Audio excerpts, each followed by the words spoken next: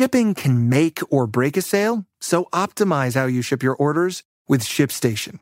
They make it easy to automate and manage orders no matter how big your business grows. And they might even be able to help reduce shipping and warehouse costs. So optimize and keep up your momentum for growth with ShipStation. Sign up for your free 60-day trial now at ShipStation.com and use the code POD. That's ShipStation.com with the code POD.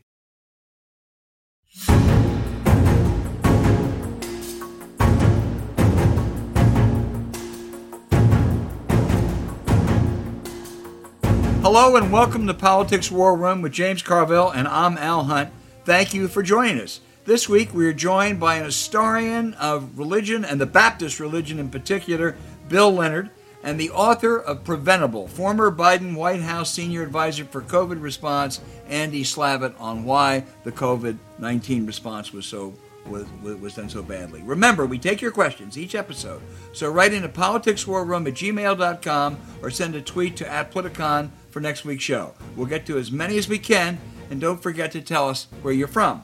And please check out the link to our friend and sponsor Blinkist in the show notes. We thank you for supporting our sponsors. It really helps make this podcast happen. Please tell your friends about us. Remind them to subscribe on Apple Podcasts, Spotify, Stitcher, or wherever you get your podcast. Hey, James, there's not a week that goes by, maybe a day that goes by, where we don't learn more about the House of Horrors and the criminality of Donald Trump. This week we learned that they secretly subpoenaed phone records of House Intelligence Chair Adam Schiff and his family and another member, and of their own White House counsel, Don McCahon. Now, this was not about investigating leaks into classified information or some national security problem. This was about political embarrassment, the probe that Schiff was making into Trump's Russian connections and Ukraine. It's an outrageous, perhaps an illicit act.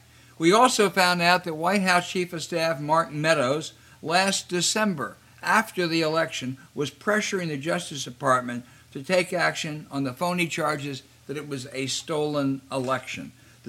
Two of the attorney generals during that time, William Barr and Jeff Sessions, and the Deputy Attorney General Rod Rosenstein said, "Hey, God, we're just playing the piano. We didn't know about anything going on," which leaves two possibilities. Either they're lying, which is a distinct possibility, or there was a rogue Trump operation inside the Justice Department doing this kind of stuff, which might be even worse. But it's going to keep coming out. It ain't going to stop. You know, I watch Hogan's Heroes. I still got that thing. Sergeant Schultz. This is what I call the Sergeant Schultz crisis. I know nothing. No one knows anything. I don't happen. Daddy, I got pregnant in a swimming pool. All right? That's how much sense this makes. And I mean, if we don't, there's not some effort to get people some answers and pretty quickly, then I'm gonna be disappointed, because I am becoming, as are other people, ever so slightly worried that the Justice Department is tripping over itself and not moving forward. But I hope the little tit I have in my stomach proves to be that right. Merrick Garland isn't being aggressive. We ought to know who he knows who authorized this stuff. There's no reason he can't tell us that. Right. That's not classified. Right. Who did it? That's all. Who did it? And it turned out to be nothing. Right. They didn't never poison. These people dying of this. But why? It's like when you go to the game and they have a replay. They won't show you the replay. Why not? I paid $150 for this ticket, Mr. Lerner. I want to see it. I mean, there's no national security at risk here. Tell us who did this. Well, of course, the reaction among Republicans, Mitch McConnell says, "Hey, this is just political. We don't need to investigate this." Mitch McConnell doesn't believe in congressional investigations. And Jim Jordan, one of your favorite members, is outraged, not at what Justice did, but that what Mark Meadows did, but that the Justice Department didn't try to help Mark Meadows' request to overturn the election. That's what Jim Jordan says. What do you expect? Okay, but I'm just saying, I don't know what's the holdup. Give us the answers now, and let's find out how this happened. Yeah, no, I think I actually agree with you. I think should be a lot of pressure on Merrick Garland. Again, they can decide whether they want to launch investigations into this or that. This is a simple case of transparency. and it doesn't involve any kind of confidentiality. It's transparency. Who engaged in what I think were, as I say, certainly unethical, if not illicit activities. We just need to want to know who. Yeah. And it's not, okay, again, we're not asking for the nuclear code or anything. We're just a simple question. This has come up. It's a horrifying, terrible story. Somebody was doing it and say, well, it was just really some rogue guy deep in the bowels of the Justice Department. Okay, if that's the answer, that's the answer. Then, but tell us what the hell's going on. Hey, James, Biden took his first major foreign trip. I think he did pretty well. The NATO allies seemed just delighted that the president's name was not Donald Trump. That gave him certainly a leg up, but they had some reasonable substantive accomplishments. They all agreed they have to focus more on the China threat. He met with Putin. It's good. I think you should meet with foreign leaders, particularly adversaries that have nuclear weapons. But I doubt that it really changes much. Putin is a thug, a very tough thug. And it's good to meet with him, and maybe Biden was able to deliver a couple messages. But I hate to sound like a cynic, but I think the value of these presidential foreign trips, at least at home, is often exaggerated or ephemeral.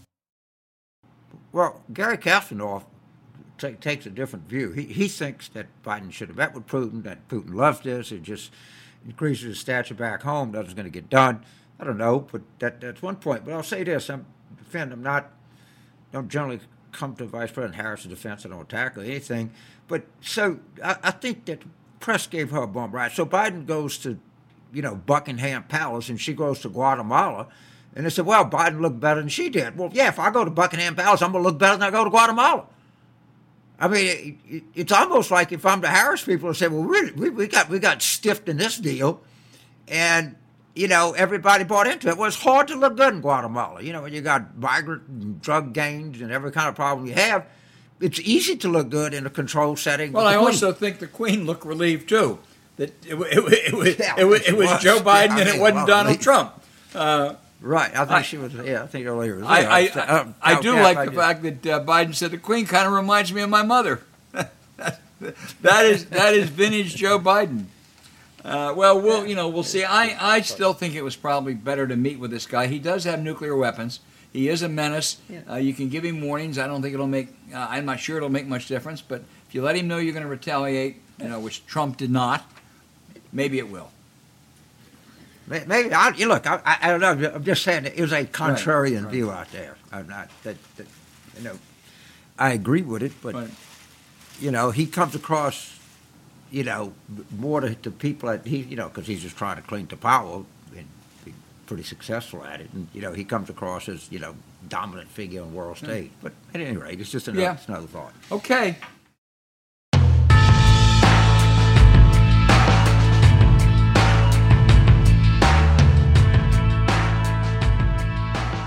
Hey, James, one of the best healthcare experts in America is Andy Slavitt, who ran the Centers for Medicare and Medicaid from 2015 to 2017 and was a special advisor to President Biden on COVID for the first 4 months of this year. Andy, your new book is Preventable: How Leadership Failures, Politics, and Selfishness Doomed the U.S. Coronavirus Response.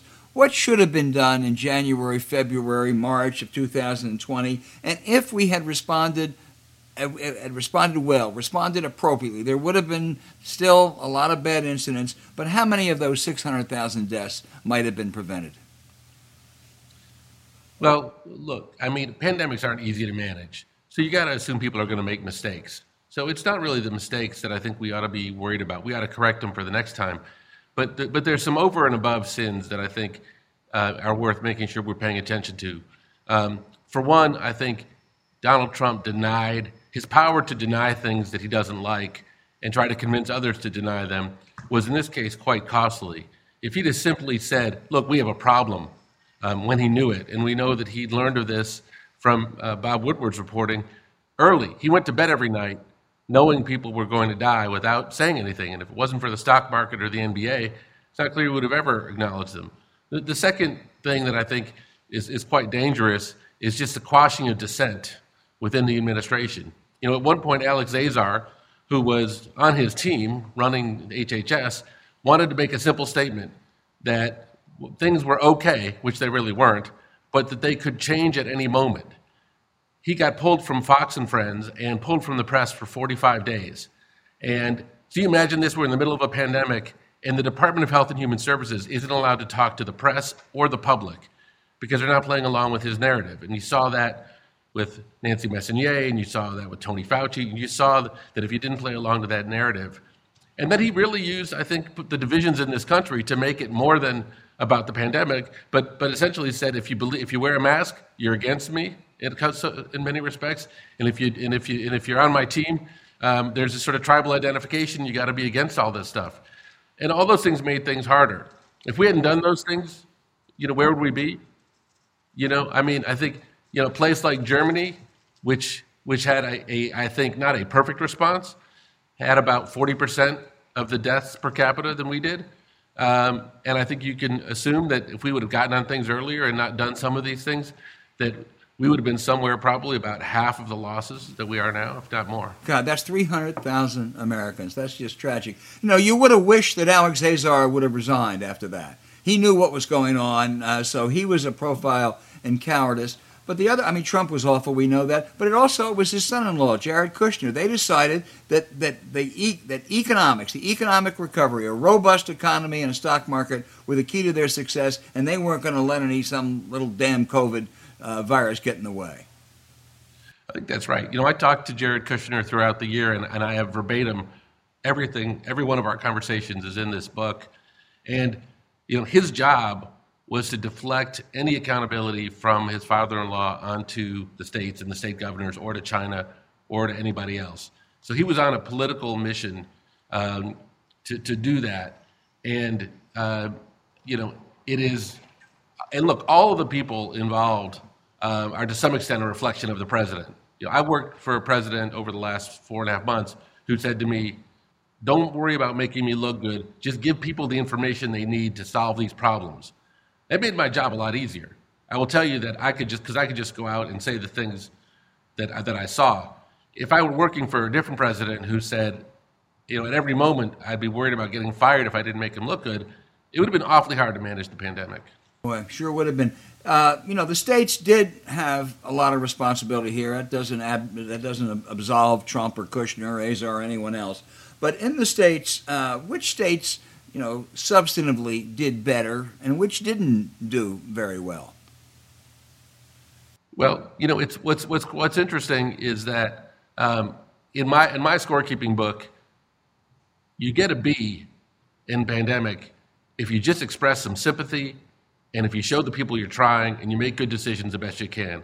I talked to so many of the governors along the way, and so many of them did a good job. That whether it's Andy Beshear in Kentucky.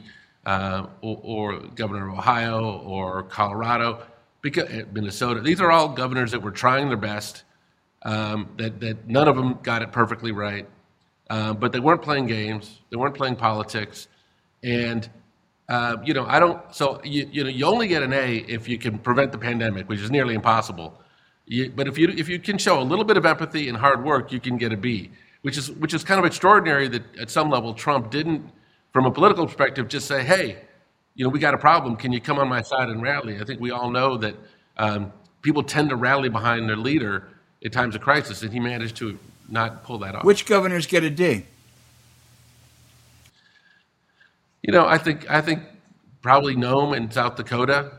She was unwilling to even, Debbie Birx she was the only governor in the country that refused to sit down with Deborah Birx and go through the data.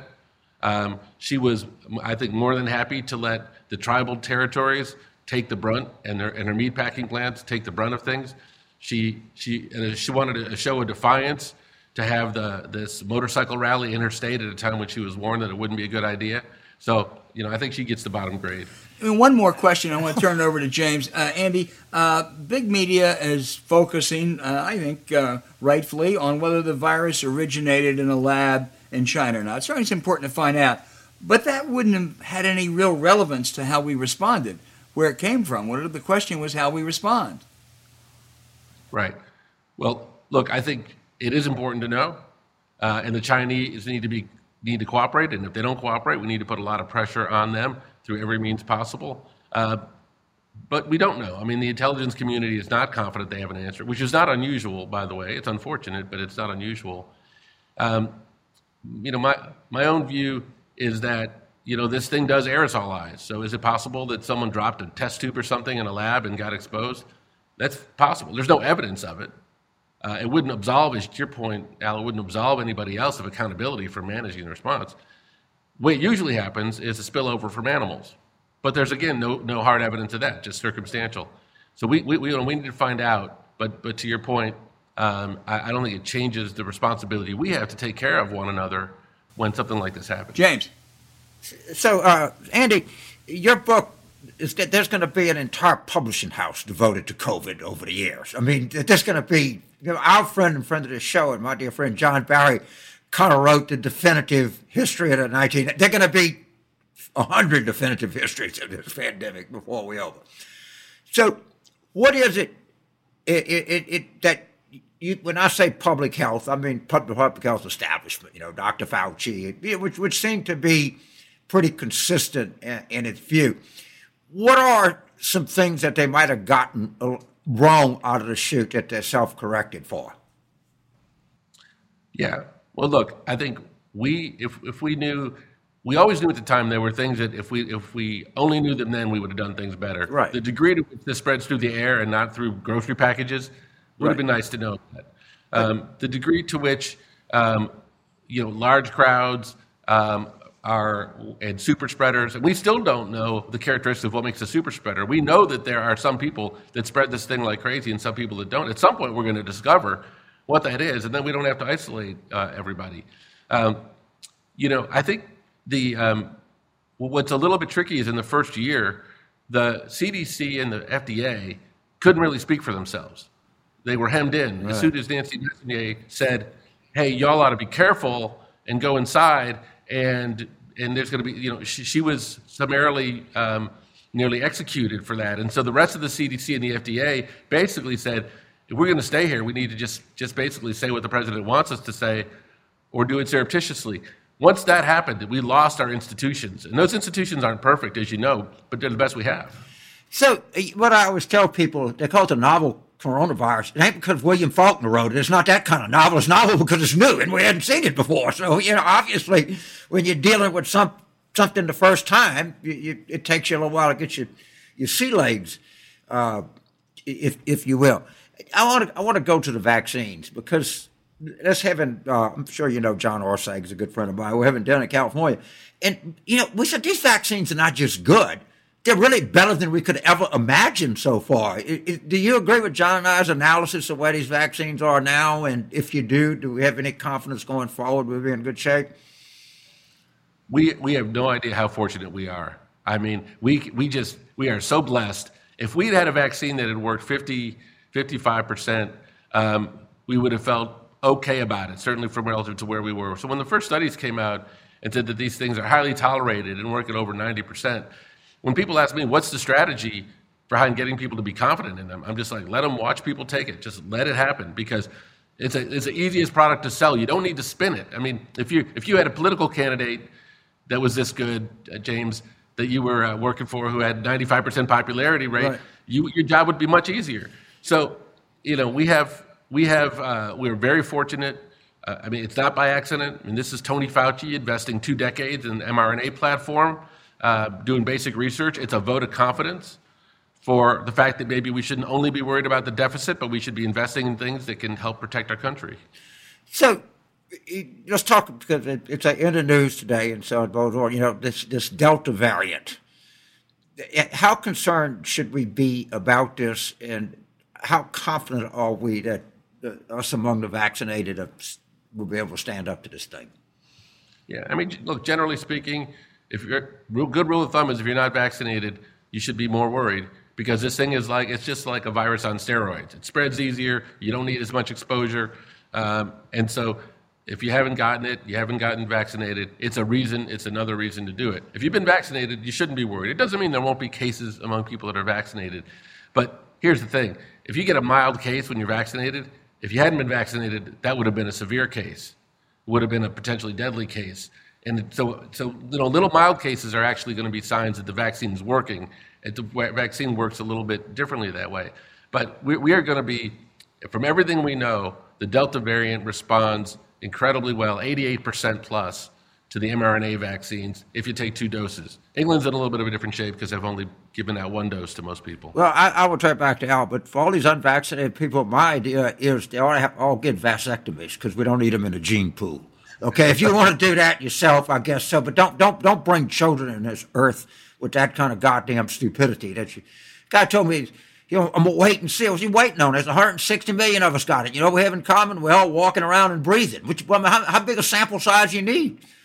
It's not like we did 20,000, in 20,000 we've done, Israel had a thing with 600,000 sample size, but at any rate. My hope is when the FDA gives final approval, which will happen soon, that those people will kind of go, okay, I was waiting, I'm not sure what I'm waiting for anymore, because that should be the final verdict for people who are still on the fence.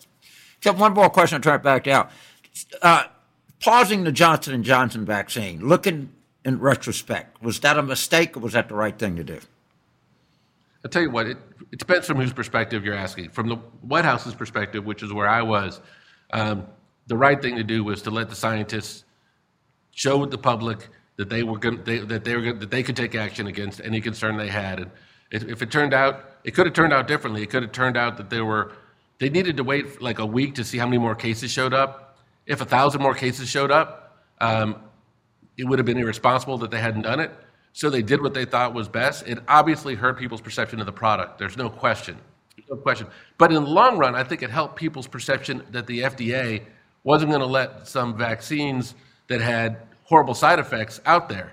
And so I'm hoping in the long run that people saw that we do have institutions that have our back and that we're not going to let dangerous drugs on the market. And let me go back to the vaccines for a minute. Trump was a colossal failure in this whole thing. It's going to be an indelible stain, one of many of his presidency.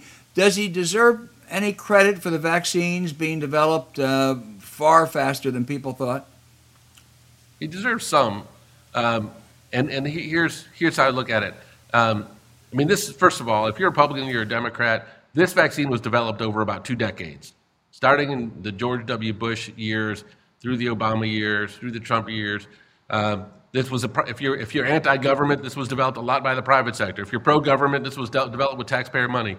Everybody should feel good about this, and nobody should be chintzy with credit when there's credit to go around. Now, as a point of fact, what happened was, and the book outlines this, there were 3 civil servants in the government, led by a guy named Peter Marks of the FDA, who had a brilliant idea, which he called Operation Warp Speed. He called it that because he was a Star Trek nut. And he basically said, instead of having pharmaceutical companies send us information as they do trials, why don't we send people from the FDA and from BARDA and NIH over to the pharma companies so they can observe it real time? That will cut out a year from the process of just kind of administrivia. It was a great plan. They brought it to Alex Azar, and Alex Azar signed off on it. And Congress funded it. So Alex Azar signed off on it, and therefore I think the administration deserves credit because they could have not funded it. Now, I can't imagine a world in which an administration wouldn't have funded that idea. But the idea, like most good things, they're not from the politicals. They're from the career civil servants who are doing the job day in and day out, who Trump just continued to demonize and call the deep state and swamp and so forth. But it was the deep state and the swamp that got us out of this mess. Wow. That's another great story about the value of bureaucrats. Andy, look, I know there are legal questions, but just from my perspective, I think that colleges, hospitals, various places, even certain offices, cruise ships, ought to be able to require vaccination before you go there. It's not the notion of infringing on people's freedom, but they're infringing on other people's rights and freedoms and health. Why isn't the Biden administration pushing that harder? Is it political or is it legal? Well, I agree with you. Look, I went to a ball game and we had a chance to buy tickets in the vaccinated section, my son and I, basketball game, and we went to the vaccinated section. So I think over time, most businesses, at least for an interim period of time, are going to have something. And if you don't want to get vaccinated, fine, then take a test and show you got a negative result. And if you don't want to do that, maybe you got to wear like 4 masks or something. But each business, I think, should be able to decide for itself. I can't imagine anyone getting on a cruise that doesn't have a guaranteed vaccination, for example. I think what would have backfired is if the Biden administration had said, we're going to do something that's going to look like either a requirement or keep a surveillance database, because then all the people who don't trust the vaccine or they're not sure, that's the narrative that they were worried about, and that's a narrative that was being exploited. And so I think it was our perspective that ought to come from the private sector, it ought to come from businesses, that it'll happen on its own. We ought to support it by making sure that there's a single standard and that it's free to consumers and so forth. But if we were seen to be driving it, we would have really depressed vaccination rates. I think that's a good point. And I think places like the governor of Florida are saying that localities do not have the right to have a mask mandate. I mean, they're going the other way, and it seems to me that with a variant and everything, that's just dangerous. My view is populism and public health do not mix very well. If you want to be a popular politician and you want to please people and you want to send out your create a cause by defying public health and make people happy, it's not a good mix. You got to make tough decisions in a public health crisis that make people unhappy. And when the governor of Florida or the former president does that, it's not very good for the country. So Bob Rubin observed when he left Goldman Sachs' Treasury Department, he said he didn't detect a 1% decline in talent. And you have swung back and forth between the private sector and worked in the high level of government. Do you concur that we're pretty fortunate that we have some pretty talented people in the bureaucracy of the United States? Has that been your experience the same as Bob's? Yeah, completely. I mean, here's the way I look at it. We got more expertise in the federal government than you have anywhere else. It's narrow. It's deep. So if you want to find the world expert on what happens if Pakistan attacks India, that person undoubtedly works in the federal government, and they've been spending their entire career, and that is completely invaluable skill until Pakistan attacks India. Then it becomes a very valuable skill. What you don't have in the federal government that you have in the private sector is the kind of cross-cutting leadership that knows how to organize all that talent to get things done quickly and efficiently. And that's what I think Ron Klain was good at doing during Ebola. That's what we set out to do here, which is say we don't need an ounce more knowledge. We just need to organize it. Right. Well, I mean, I think it's, and if we go back and look at, we watch this Alice Gibney movie, we had about to show this Crime of the Century about the opiates, and the bureaucrats came out looking pretty damn good at it. And the bureaucrats came out looking really good as a sort of institutional check on Trump. And the bureaucrats are going to come out at the end of this looking, not perfect, but being right way more often than being wrong. And, my daddy was a postmaster, so I have a soft spot for bureaucrats. It's a Class C post office. Let's don't get carried away here. But and when I hear from people like you and Bob and other people, attesting to that, what I want to believe, it makes me feel better about the country. It really does. Absolutely. We can't diminish these institutions. And, I think it's dangerous because when we need them, they're the best we got. As you said, they're not going to be perfect, but I'd rather have them making the call than what's the alternative to the FDA? Some huckster traveling town to town telling you that his medicine's better than someone else's, and we don't have a single source. Right. Okay, yeah. Albert. Andy, the most prominent bureaucrat, probably most visible, best-known bureaucrat, is Dr. Anthony Fauci. A number of House Republicans and Rand Paul want to censure Dr. Fauci. Your take? I want to know what Rand Paul was doing on January 11th, and I want to know what Rand Paul was doing on January 13th, because I know what Anthony Fauci was doing. January 11th, when this virus happened, he downloaded the genomic sequence. On January 13th, he and his team got that sequence over to Moderna to start working on a vaccine that day. I don't know what Rand Paul's been doing the last 2 decades, because for the last 2 decades, Fauci and his team have created this mRNA platform. This great vaccine we have didn't happen by accident. It happened because we invested in basic research and because Fauci saw with SARS and MERS that we were going to need this platform. So I think these guys ought to be careful when they go look and find these gotcha moments in the guy's emails. And the guy's a premier scientist. If we would not be in the place we are right now. And he's a modest guy. I mean, he said, look, I've said some things that I've had to later go on and correct. You can't be in this space if you're not willing to do that. But I'll tell you, the easiest sport in the world, and you both know this because you've seen it over and over again, is to go roll the tape back a year and find some things that people said that look pretty stupid in retrospect. And people do that. It makes them feel better. It makes them feel smarter. It makes them feel like the experts don't have anything on them. And it's just a dangerous game when it comes down to something serious like a pandemic. Well, James, you and I have never said anything that we regret, I know, but I think that's a very good point. And I'll tell you something, Rand Paul, my wife went to Duke, and I think Duke is a great institution, but Rand Paul is not one of the more distinguished alums of Rand Paul. He's been nothing but destructive. Before I let you go, I want to read a paragraph from the Washington Post. It's going to take a little bit while, but I think it's worth it. And this is in the Post describing the Novavax vaccine. Novavax uses insect cells originally harvested from the ovaries of the fall armyworm and grows an enormous number of these cells in giant bioreactors. Scientists use a baculovirus, which infects cells to insert genetic instructions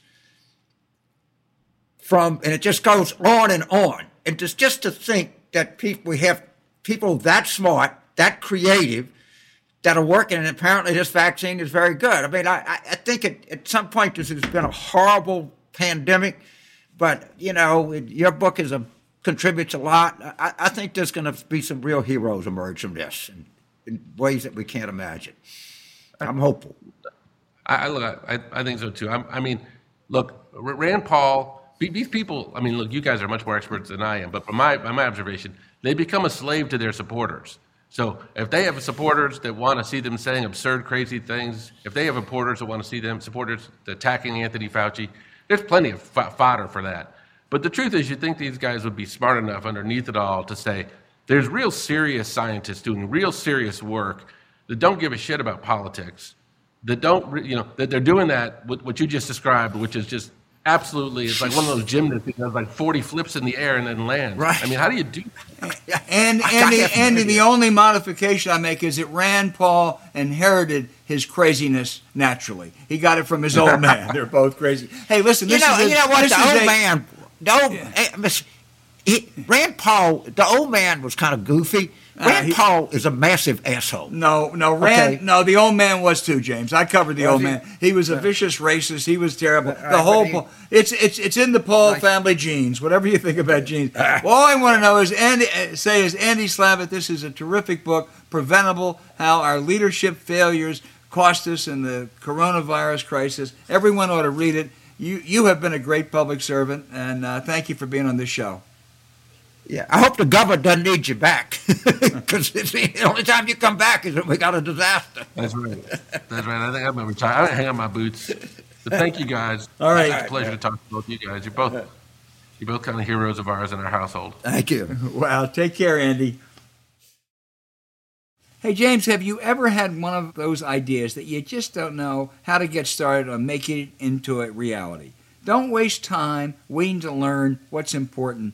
Get to it. It's why we use Blinkist. Blinkist takes top-note nonfiction books, pulls out the key takeaways, and gives you text and audio explainers called Blinks that you can learn from in just 15 minutes. You can use Blinks to tackle procrastination, a problem some of us have, get started on developing an idea or business, take your projects to the next level, or dive into history with titles like A Short History of Brexit and What Happened. I need a short history of Brexit. They blinked thousands of titles in 27 categories, and if you like podcasts, they've blinked those too with Shortcast, and it's all in one app and right in your pocket, so you can learn anytime, anywhere with Blinkist. You're a big fan, James. I'm a huge fan. I think they're going to do this. I'm suggested to it. We're talking to Andy Slavitt today about the number of books that just a massive libraries that are going to come out on this. Michael Lewis already has a book. And I bet you they're going to do a little sheet, where they distill all of the books and what we learned in the pandemic. And that's something I'm going to be really interested in going forward. You can't read 100 books on something, but they got smart people that can do that and distill what's going on. I think they have a unique contribution to make here to the literature coming up on this whole COVID literature. I really do. They're terrific, and you do it. I mean, sometimes I've looked at a book that I know, and they don't get much wrong. I mean, they don't get much wrong. They are really good. You know, how do you use Blinkist and about great books for the summer? You know, there's Fire and Fury by Michael Wolff, The Soul of America by John Meacham. This is the time to go to them now. And right now, Blinkist has a special offer just for our audience. Go to Blinkist.com, War Room to start your free 7-day trial and get 25% off a Blinkist premium membership. That's Blinkist, spelled Blinkist, Blinkist.com/War Room to get 25% off and a 7-day free trial. Blinkist.com/War Room or look for the link in our show notes.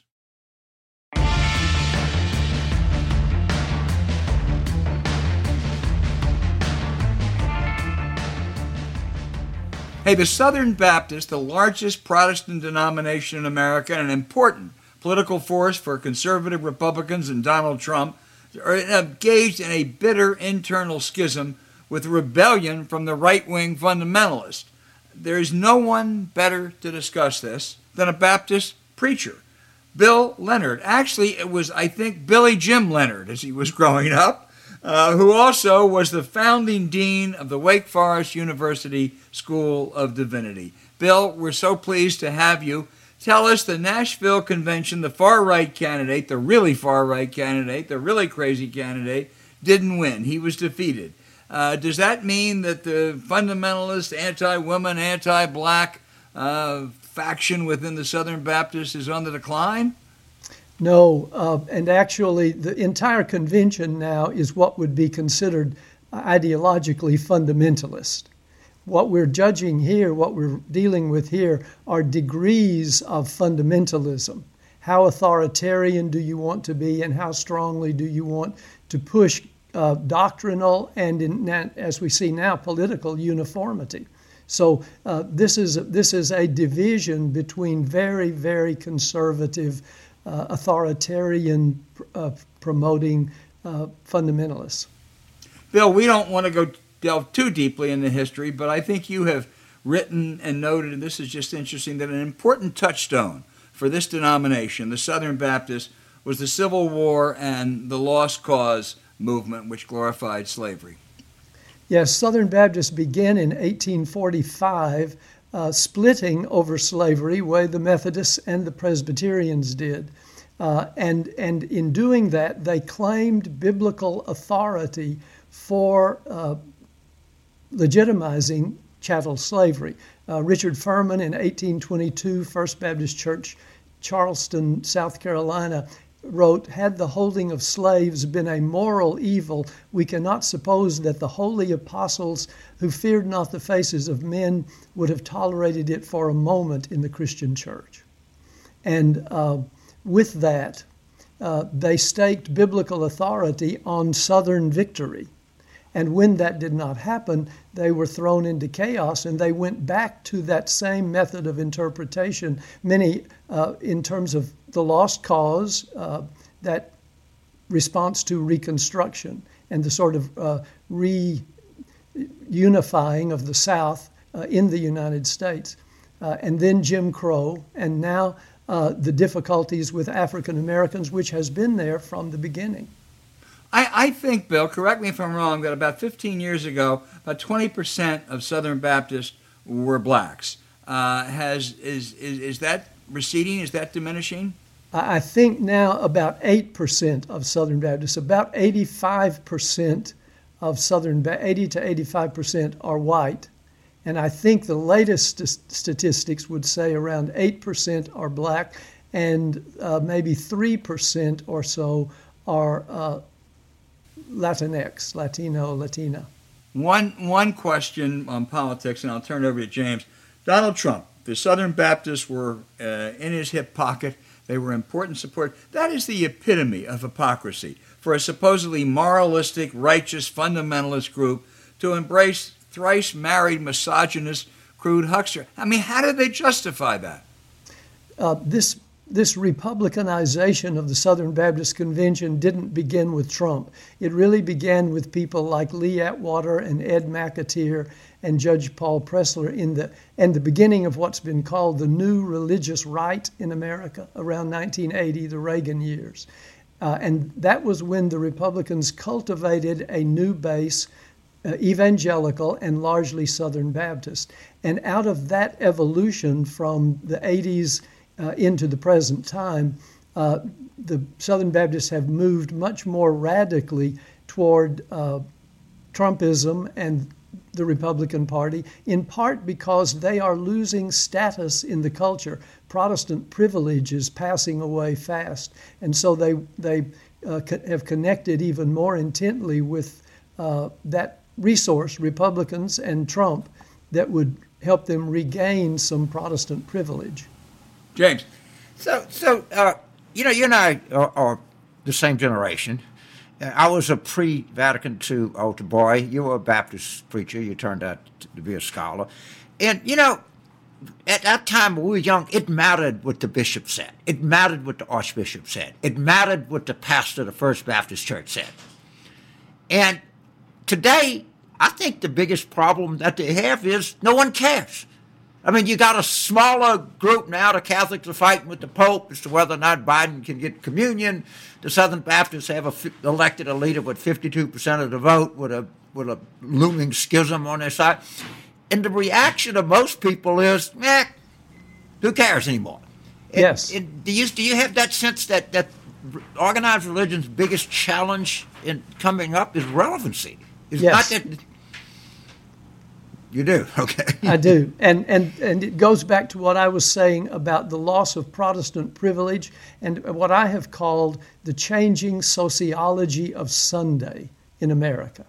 People ask me, what do you mean by the changing sociology of Sunday? I say, I'll give you a one-word answer, soccer. And everybody knows that Right. Sunday as you were saying, Sunday used to be an important day that the whole culture united around for 8 o'clock, 9 o'clock, 11 o'clock church. Now Sunday carries huge weights in the larger culture, even for church-going people. But the biggest change, Mr. Carville, is the rise of what we call the nuns or the nons, N-O-N-E-S. Right. And this is a growing percentage of persons in the 2000s in every survey who note that they have no formal religious affiliation. That's about 1 in 5 of the general population and 1 in 3 millennials, 18 to 30. So what, when you, with your students, and I mean, obviously someone pursues a graduate degree in divinity because they're highly motivated and highly interested, what would the better divinity students at Wake Forest say the church needs to do to re-engage with people and make itself relevant again?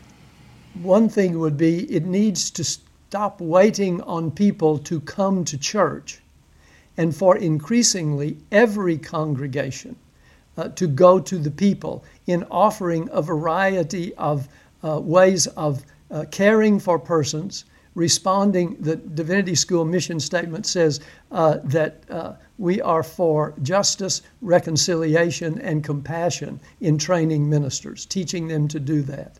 You've been correct to say people used to move to a new town and find a new congregation somewhere. That's gone. So churches have to reach out, and also churches have to find ways to speak to the culture in ways that sound welcoming and compassionate. I hear a lot of this from high-end religion. People are just sloth today. They don't accept religion. They need discipline. Man, you don't think you had something to do with that? I mean, really? I mean, I don't think Jesse Duplantis and Cardinal Law and T.J. Jakes and all of these people, you don't think that maybe organized religion is somewhat of a culprit in the fact that people don't follow it like they used to? Maybe the blame is with you more than the people. Absolutely true. And religion Catholics and Protestants tend to denounce secularism as stealing people away. But before they do that, they have to look at the ways in which they drove people away. And the names you mention are very much the case also. Now the Southern Baptists are dealing with this, and the Roman Catholics haven't gotten past it yet, and that is sexual abuse. Not only sexual abuse, but sexual abuse that was covered up by church leaders. Paul Pressler, Paige Patterson, let's name names here. Yes. Yeah. Yes. Yeah, let's name names. Yes. And Well, I mean, Russell Moore, who is a genuine conservative intellectual, conservative certainly in the Southern Baptist. I think he's left the Southern Baptist now, but he revealed awful stuff, Bill. I mean, it really is. They were, as you say, they were covering it up. I mean, again, I know a lot of these fundamentalists are anti-women. They think women should be subservient. But my God, how do they what's their justification for the stuff that Russell Moore documented? I think 2 or 3 things, and this is where I think some of the larger political values overlap. And this goes back to James's comment. Authoritarian priests or ministers, particularly in Protestantism, fundamentalism, pushed pastors to be the under-shepherd, the divinely ordained authority figure. And that often led to a sense of arrogance and a sense of protectionism for priests and clergy, reverends, who had experienced and participated in and instigated huge abuse, and not just sexual abuse, but a way of running people off and beating people up because they didn't conform to the particular doctrines that, let's say, the Southern Baptists wanted to make normative and uniform. Right. Bill, you believe, I think, that politically, culturally, and religiously, the fundamentalist Baptists, as you put it, are dropping like a stone. Tell us why and what's happening. Well, this gets into James's comment.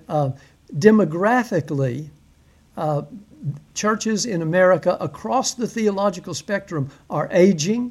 People are disengaging. There's one study Christianity Today did recently, or several years ago, that suggested that 50% of the young people raised Southern Baptist had left the denomination by young adulthood. And so it's what he was saying.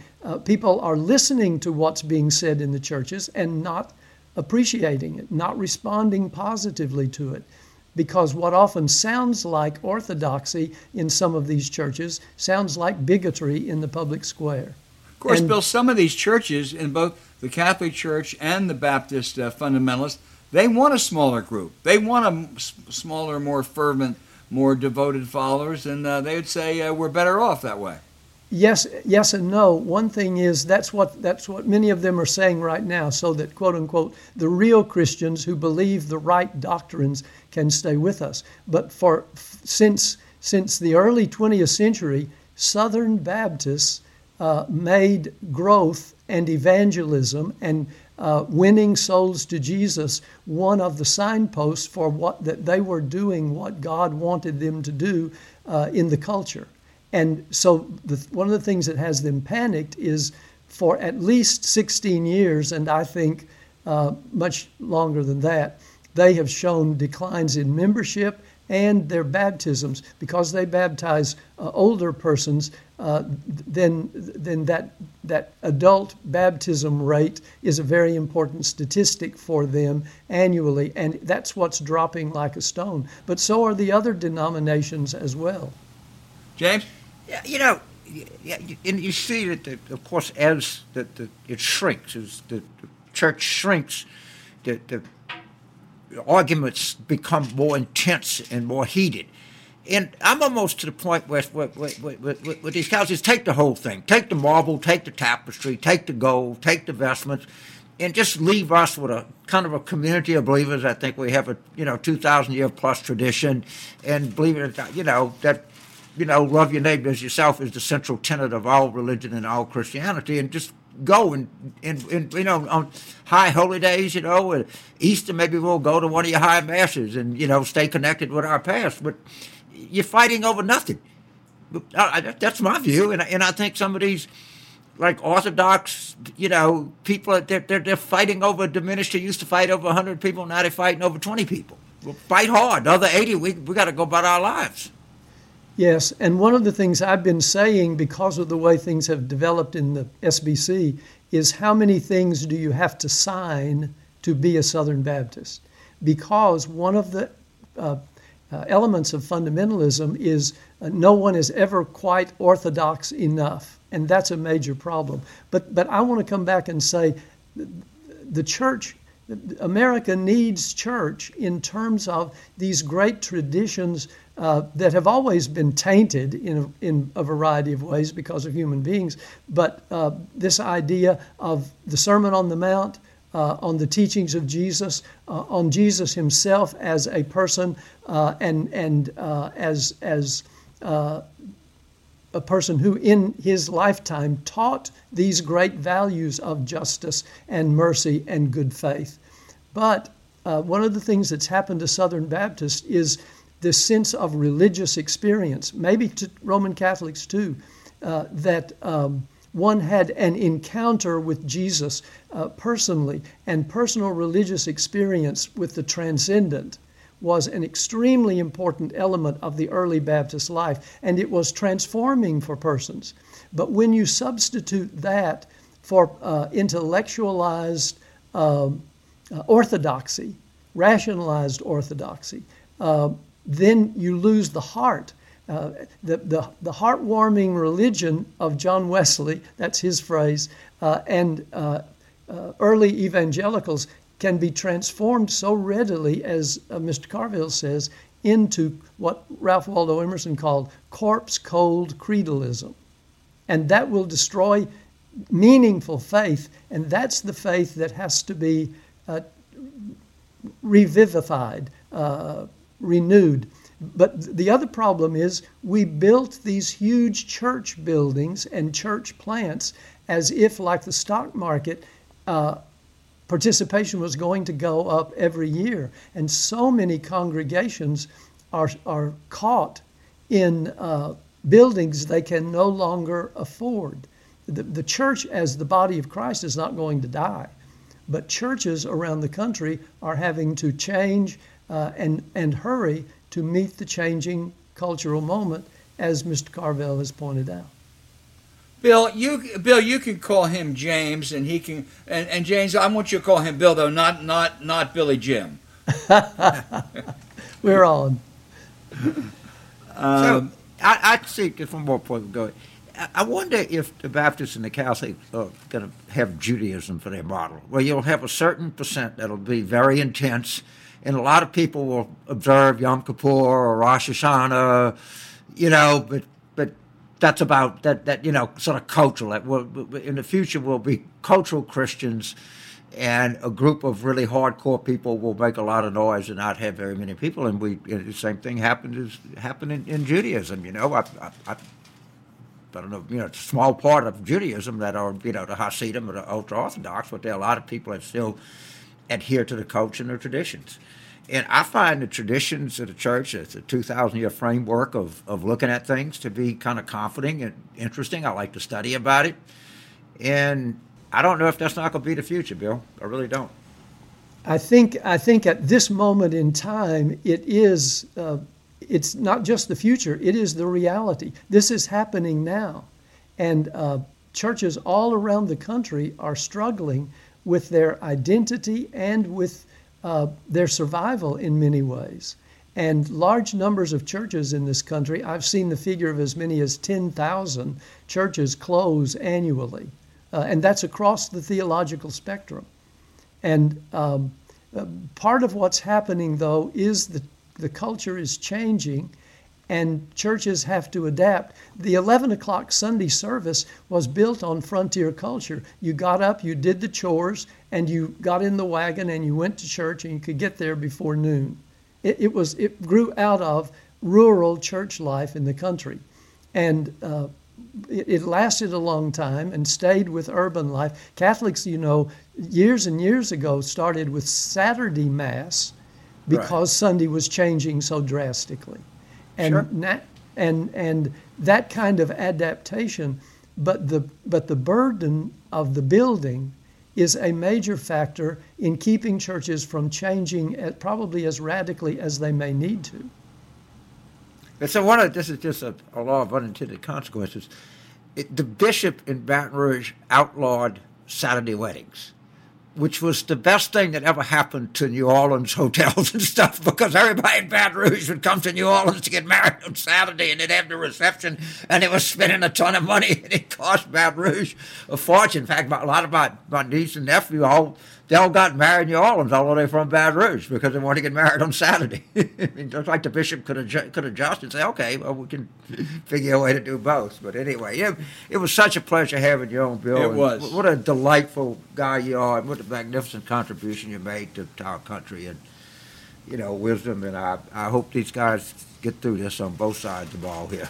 Well, I'll finish with one quick thing. Years ago, when I taught at a Southern Baptist seminary, and we all had to leave when the right wing came, I said, I suspect there will come a day when there are only 2 Southern Baptists left, and each of them will think the other is a liberal. So I'll leave you all with that point. Well, Bill, I will say before you go that you want to talk about a change. When I first went to Wake Forest, the fundamentalist Baptists condemned dancing, and now the fundamentalist Baptists are enabling sex abuse. I mean, that is not a change in the right direction. But I want to say, James, one thing about Bill Leonard. He was the founding dean of the Divinity School at Wake Forest. In 25 years, it's become one of the great divinity schools in America, and he was very ecumenical, Jewish, Catholic, as well as Protestant professors, and you supported LGBT students, and you created a terrific divinity school, and you happen to be a terrific guest. Thank you, Bill Leonard. Thank you, Al. Thank you very much. Thanks a lot. Thank you. Yeah.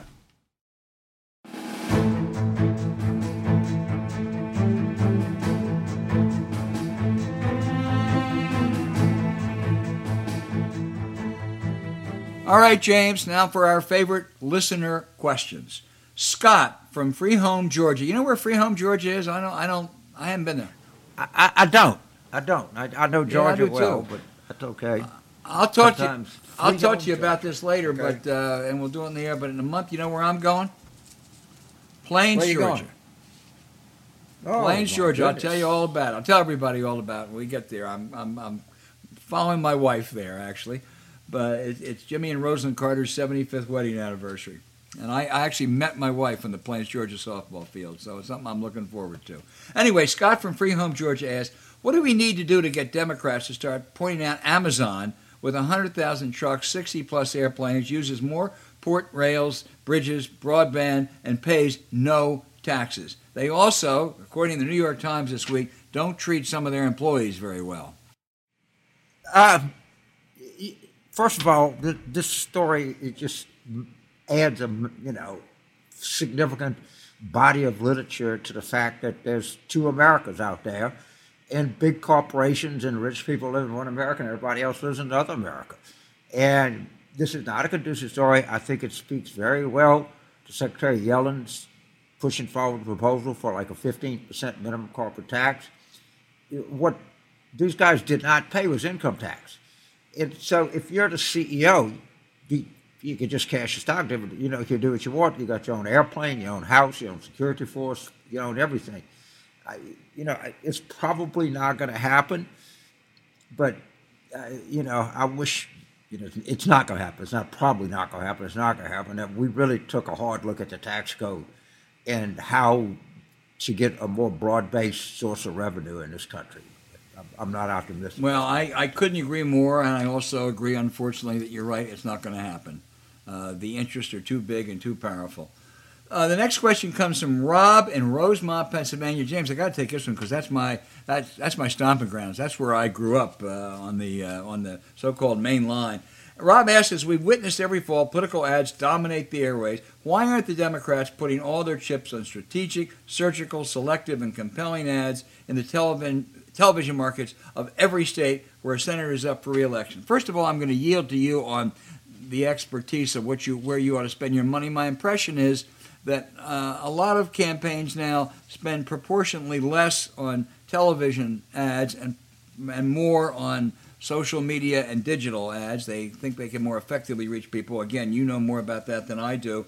And you don't want to advertise whatever it is in every state because, frankly, there are not 34 Senate elections that are competitive next year. But there are 7 or 8 that really matter, and that's where your focus should be.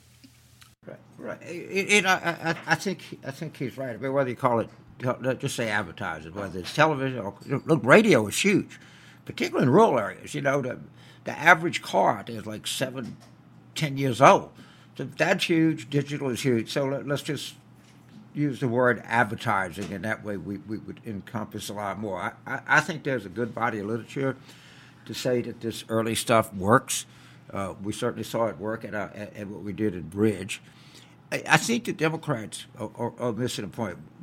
We should, whatever we do between 9 and 22, should move the ball as far as we can, but every decision we have to make is to have a good 2022, because the attitude now is we got to hurry up and do everything because we're going to have a terrible 2022. Well, I don't think that's a given. So far, I mean, I have election returns in New Mexico, in Virginia, which, look, it could all change.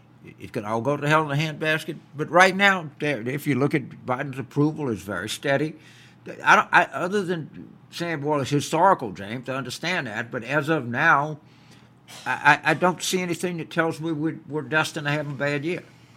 And if we could pick up a couple of 3 Senate seats and maybe 4 or 5 House seats, then you change the world from 22 to 24. On the one hand, that would be a fabulous year for Democrats. On the other hand, if it went the other way and they lost control of the House and lost the Senate, it would be a disaster for Biden in his final 2 years. Yeah, and for the country. It's going to happen.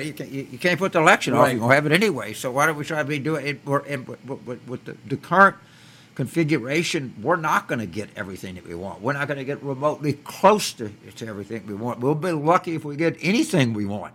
And so, if they come up with a compromise bill, X hundreds of millions of dollars, it's not what you want. What is in the political best interest of building on the Senate? Is it better to take the deal or better not to take it? But that's the framework that I would look at it through. And literally every decision would be with that paramount concern. Does this help or hurt us in 2022? I agree. James, the next question is a good question, and I am so afraid of botching up where Summit is from. Summit is writing us from, I think, I'm going to try now, Jevrai, Maharashtra, India. I think that, but I know Summit is the correspondent. Right. Summit said when he was in the 2nd grade, we were introduced to computers for the first time. And he still remembers in our very first class, the teacher said, if you get a good computer, you'll be able to get a job in America. Yes, for too long, getting a job in the United States was a dream of every kid in India. The U.S. was always the envy of the world, the shining city on the hill, represented liberty and freedom at its very best. The January 6 attacks on your capital were a terrible shock and a blow to that image. My questions are, what should the Democrats do to win over rural and southern white votes? And the U.S., these are 2 questions. We can take them up separately. Summit points out U.S. ceremoniously withdrew from the Paris Agreement and the Iran nuclear deal. Now Biden is back in. But how do foreign countries know that this just won't be a blip? Back and forth. We'll go back to Trump policies in 4 years. Well, first of all, Summit, let me say, I hope that you in Homeland, I hope y'all doing better. I know you've had a terrible time with this virus and the variant. So, I think people's, really concerned about it, and I hope that you and your family are safe and that you stay that way. Look, this has been a terrible setback for this country. And, but we've had terrible setbacks before, and I think, I don't blame you for feeling that way. I would, if I were from India and used to love the United States and wanted to come back, I'd take a look-see attitude. But I think we're going to get back on a track that you'll again want to care about us and maybe come over here and take some of the magnificent skills you have and contribute to our country. But regardless, I think it will get better, and I hope that India gets better with this horrific virus they're faced with. I do too. Boy, they really have it badly.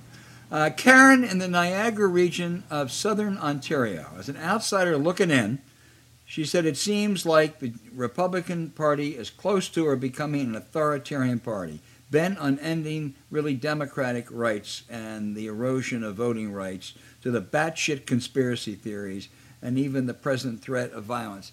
You know something? I would have said, Karen, look, we go back and forth. There are blips in this, but that's not going to happen in this country. I don't say that anymore with the confidence I would have had before. I think there is certainly Trump as an authoritarian. He only was prevented by the courts and by some limits of political strictures.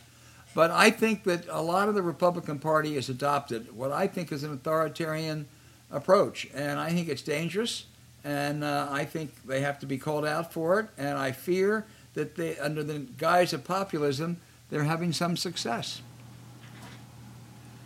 Well, they're certainly an anti-small d Democratic Party. You just to basically say that, right?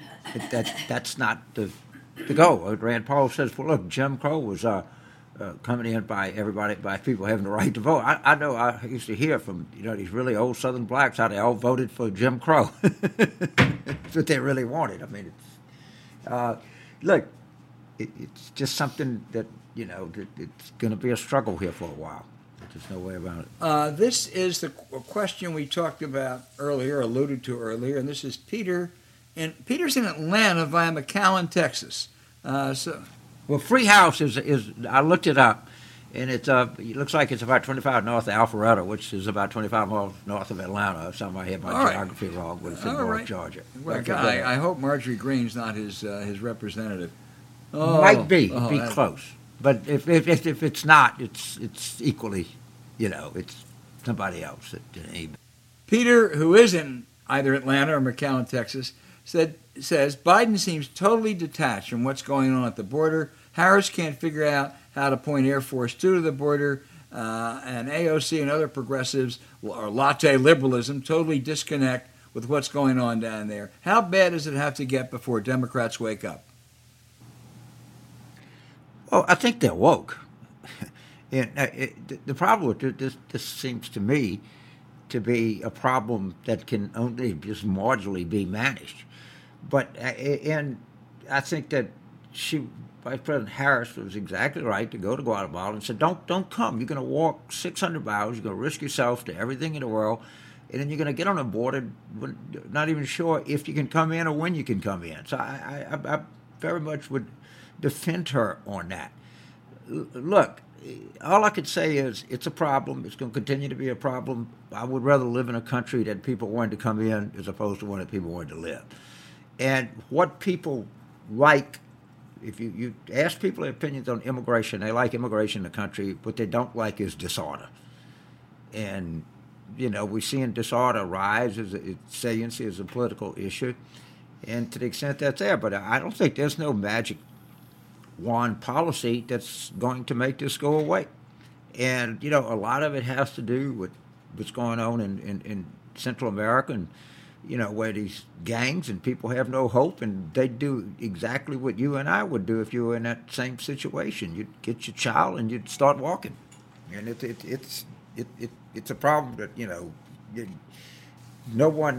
everyone has a talking point. No one has a solution, including me. Harris got a bum rap. Her assignment is the migrant issue, not the border issue. And at some point, she's going to go to the border. Biden will go to the border. It is a terrible problem. And when she said to the Guatemalans, "Don't come," this wasn't because the United States is not welcoming, but we have chaos there now, and I think it is misleading people to say, "Hey, you can come." And so I thought she did get a bum rap on that. I agree. Right. And the people that were telling them that was of course Fox, and it was saying that Biden was saying, "Come on up, everybody come." It's of course it said no such thing. And by the way, when she goes to the border, everybody's going to criticize. I can already tell you, there's nothing. She's going to go down there, and they're going to say, "Well, it's too late. She didn't say anything." I mean, there's nobody's going to say, "Well, she exhibited real courage and went to the border and tied up 200 Border Patrol agents and doing their job."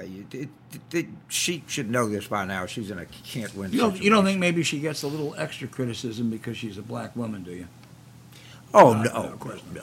Look, she's half Jamaican, half Indian. She's married to a Jewish guy, and she's a strong woman. But but Tucker Carlson. He does, and so do those. House Republicans. Right. Which we got a couple more good questions. A couple from Florida in this. Sarah in Tallahassee says, "What's the formula for Val Demings to beat Marco Rubio for the Senate?" James, I think I'm probably have a slightly different take. I think Val Demings is a good candidate. Couldn't pick a better statewide candidate. I think Florida has just become an exceedingly difficult state. I think Florida ranks behind Georgia, North Carolina, Wisconsin, I think, and Arizona as far as a swing state now. I don't like saying that, but I think it's true. Well, I disagree. And first of all, Bill Nelson came within 10,000 votes in 2018. Secondly, 67% voted for a $15 minimum wage. 64% voted to allow felons who'd done their time the right to vote. And I think that Val is a terrific Senate candidate. And, she rides around in that motorcycle, and she needs to stay on that motorcycle and do events and maybe get a sidecar. So when she brings a surrogate in, take the motorcycle, run it up to the stage, and give the speech, because she's got the right kind of background. She's really smart, and I'm all in on her Senate candidacy. We've been disappointed by Florida, but I think that we got to look. I think there's a way that we can run a lot smarter campaigns down there, and we have not done that. Well, I hope you're right, but I don't.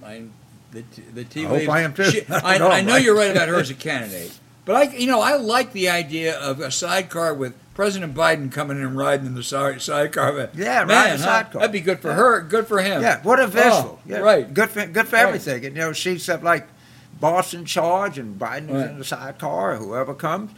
And I'm going to be sure that her campaign gets that idea. And that the subtle, because as you know, I think the Democrats need to get out in front of this crime issue, and there's nothing. The motorcycle speaks very authoritatively to that. James, we're going to stay in Florida. Bob in Tampa says Marjorie Greene and Matt Gaetz, he understands how they're elected with gerrymandering and a right-wing constituency, but how are they being accepted by mainstream Republicans outside their districts?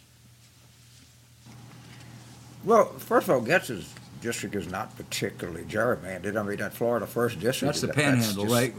Joe Scarborough. That's the western part of the Panhandle, and that you could move it over 1 or 2 seats. It wasn't going to matter that much. And North Georgia has just become one of the reddest places. If you took that kind of Georgia, Tennessee, Alabama, that kind of intersection there, I mean, this is some of the reddest of the red parts of the United States. And of course, you're on this as everybody else, but I'm just equally sick about redistricting, but I don't see it getting any better.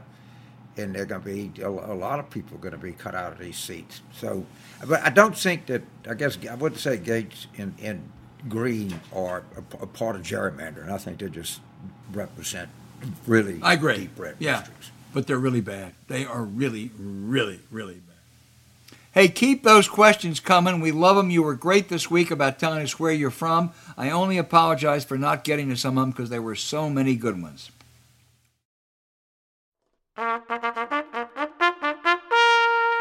Hey, James, this is a big moment.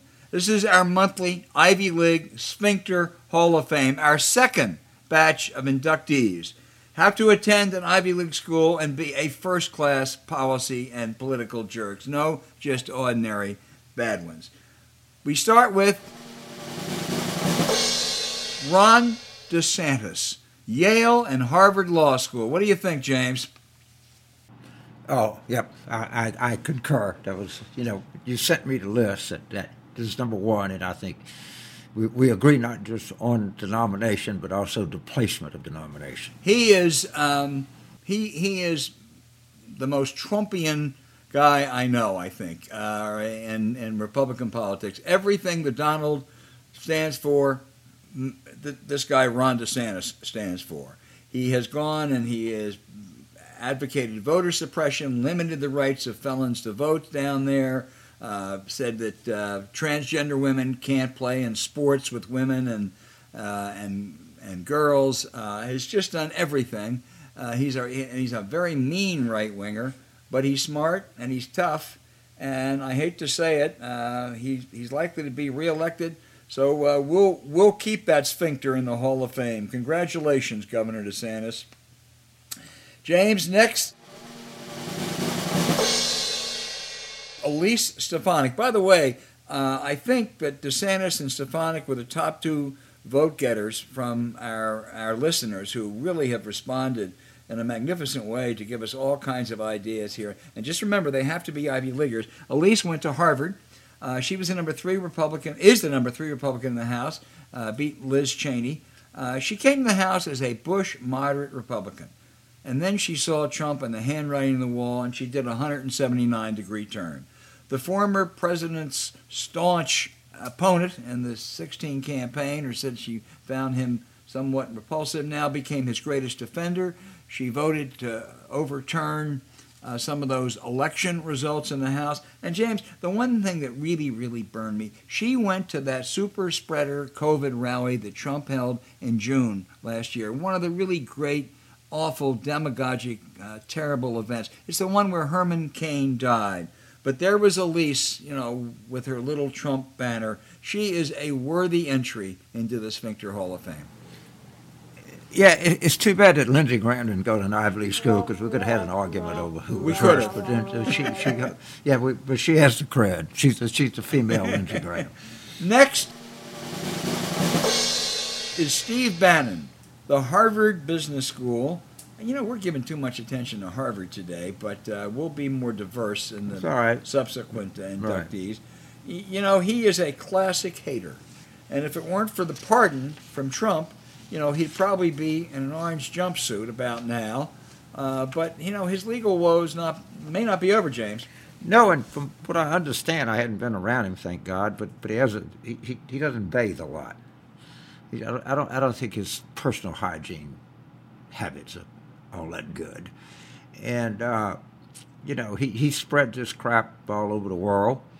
And, they were fleecing these people left and right, and everybody knows it. And I hope some of these state people are looking at this, because he deserves a good close look. The next one, James, I'm going to let you take off on. I think you might have some feelings.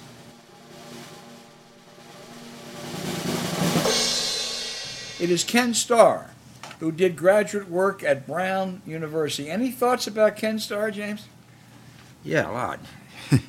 It's really sort of, if you take turning the other eye repeatedly a rape, or arranging a cush sentence for Jeffrey Epstein, to acting like you're some kind of moral beacon of light.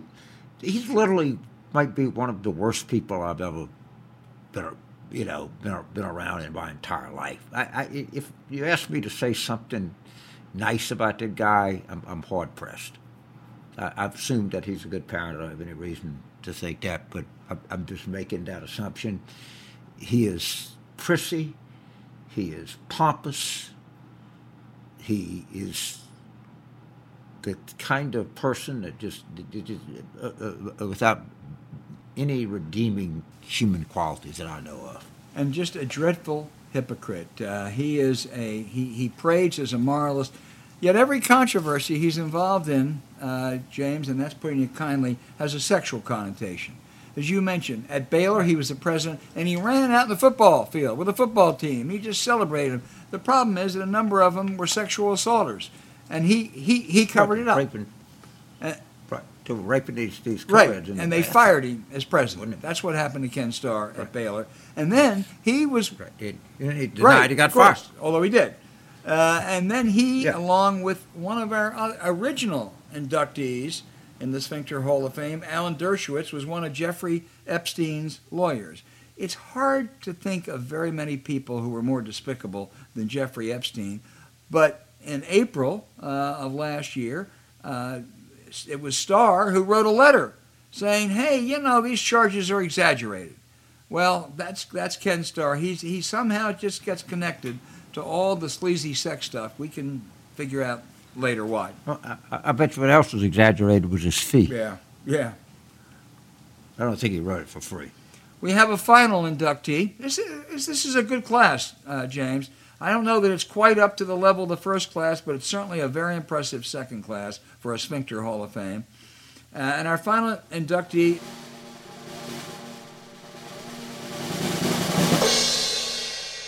Mike Pompeo of Harvard Law School. Tom Friedman and Fred Kaplan pronounced him the worst Secretary of State in the history of America. That covers a lot of territory. He was mainly a Trump lapdog. He was on policy after policy, achieved nothing. And he fired the Inspector General over there who was investigating his own, named Pompeo's, ethical transgressions when he was sending government employees to doing personal tasks for the Secretary and his wife. He's a good inductee. Yeah, he's going to keep on giving because he's going to run for president in 2024, I promise you. You know, I promise you. So we might be able to smell this guy's fart for a long time in the future. You know, let me make one more point about him. He graduated first in his class from West Point. Now, I am a great admirer of the service academies. I think Annapolis and West Point are two of the great institutions in America. I'm a little bit skeptical of those who finished first or second in the class. Mike Pompeo, Douglas MacArthur, Robert E. Lee, John Poindexter. I like those that finished in the middle of the class or even towards the bottom. Dwight Eisenhower, Ulysses Grant, John McCain. Give me the B and C students at West Point and Annapolis. Yeah. It's, of course, I want to be clear. The Air Force Academy is also. So and the Merchant Marine Academy too. And I know you didn't. Right. But we're very fortunate in this country that our service academies are not places without historical issues and problems, stuff like that. But I think we do a good job of training our officers. One of the great thrills of my life, as you know, was 7 or 8 years ago. To spend about 4 days up at West Point. It's an experience everybody ought to have. It's a magical place, and so is Annapolis. And let's hear it for Eisenhower, Grant, McCain, middle towards the bottom of the class. This was a good. Speaking of classes, this was a good Sphincter Hall of Fame, Ivy League inductees. Next month, James, we're going to have our first old-timers. These are, we'll go back to the beginning of the Republic. Again, they have to be Ivy League attendees, and they have to meet the Sphincter qualifications. We've gotten a number of nominations, but we're looking for more this week. I'm looking for more. If we need for the old timers, next month, that's what we're going to do. So please give us our nominations. I mean, I already give you my first one, and we know what it is. It's John C. Calhoun, but I'm pretty sure he's going to get in. Hard to imagine him being denied, but we'll find out next month. So keep them coming. You got time. Think about it. But they have to go to Ivy League schools.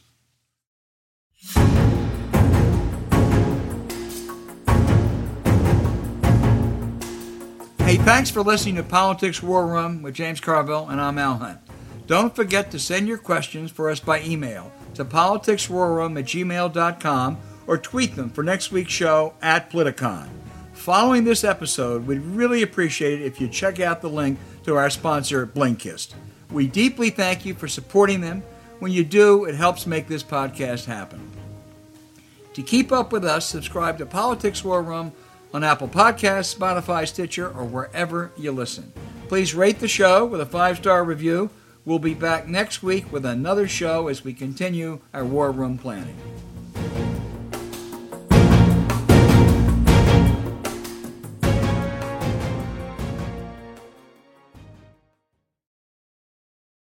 Shopify helps you sell at every stage of your business. Like that, let's put it online and see what happens stage. And the site is live. That we opened a store and need a fast checkout stage. Thanks. You're all set. That count it up and ship it around the globe stage. This one's going to Thailand. And that, wait, did we just hit 1 million orders stage? Whatever your stage, businesses that grow with Shopify. Sign up for your $1 a month trial at shopify.com/listen.